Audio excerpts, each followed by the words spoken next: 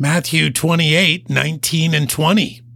Go ye therefore and teach all nations, baptizing them in the name of the Father, and of the Son, and of the Holy Ghost, teaching them to observe all things whatsoever I have commanded you.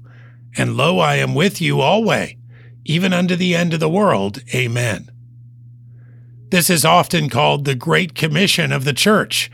Jesus makes it clear his disciples must go about teaching, baptizing, and making new disciples.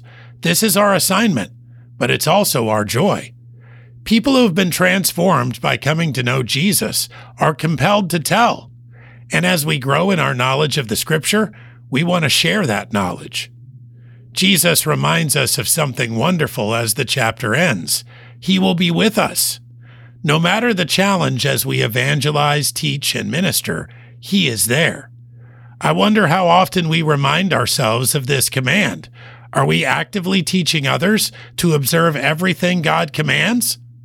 This was Jesus' mandate. It ought to be one of our key priorities every day. Matthew 28:19 and 20.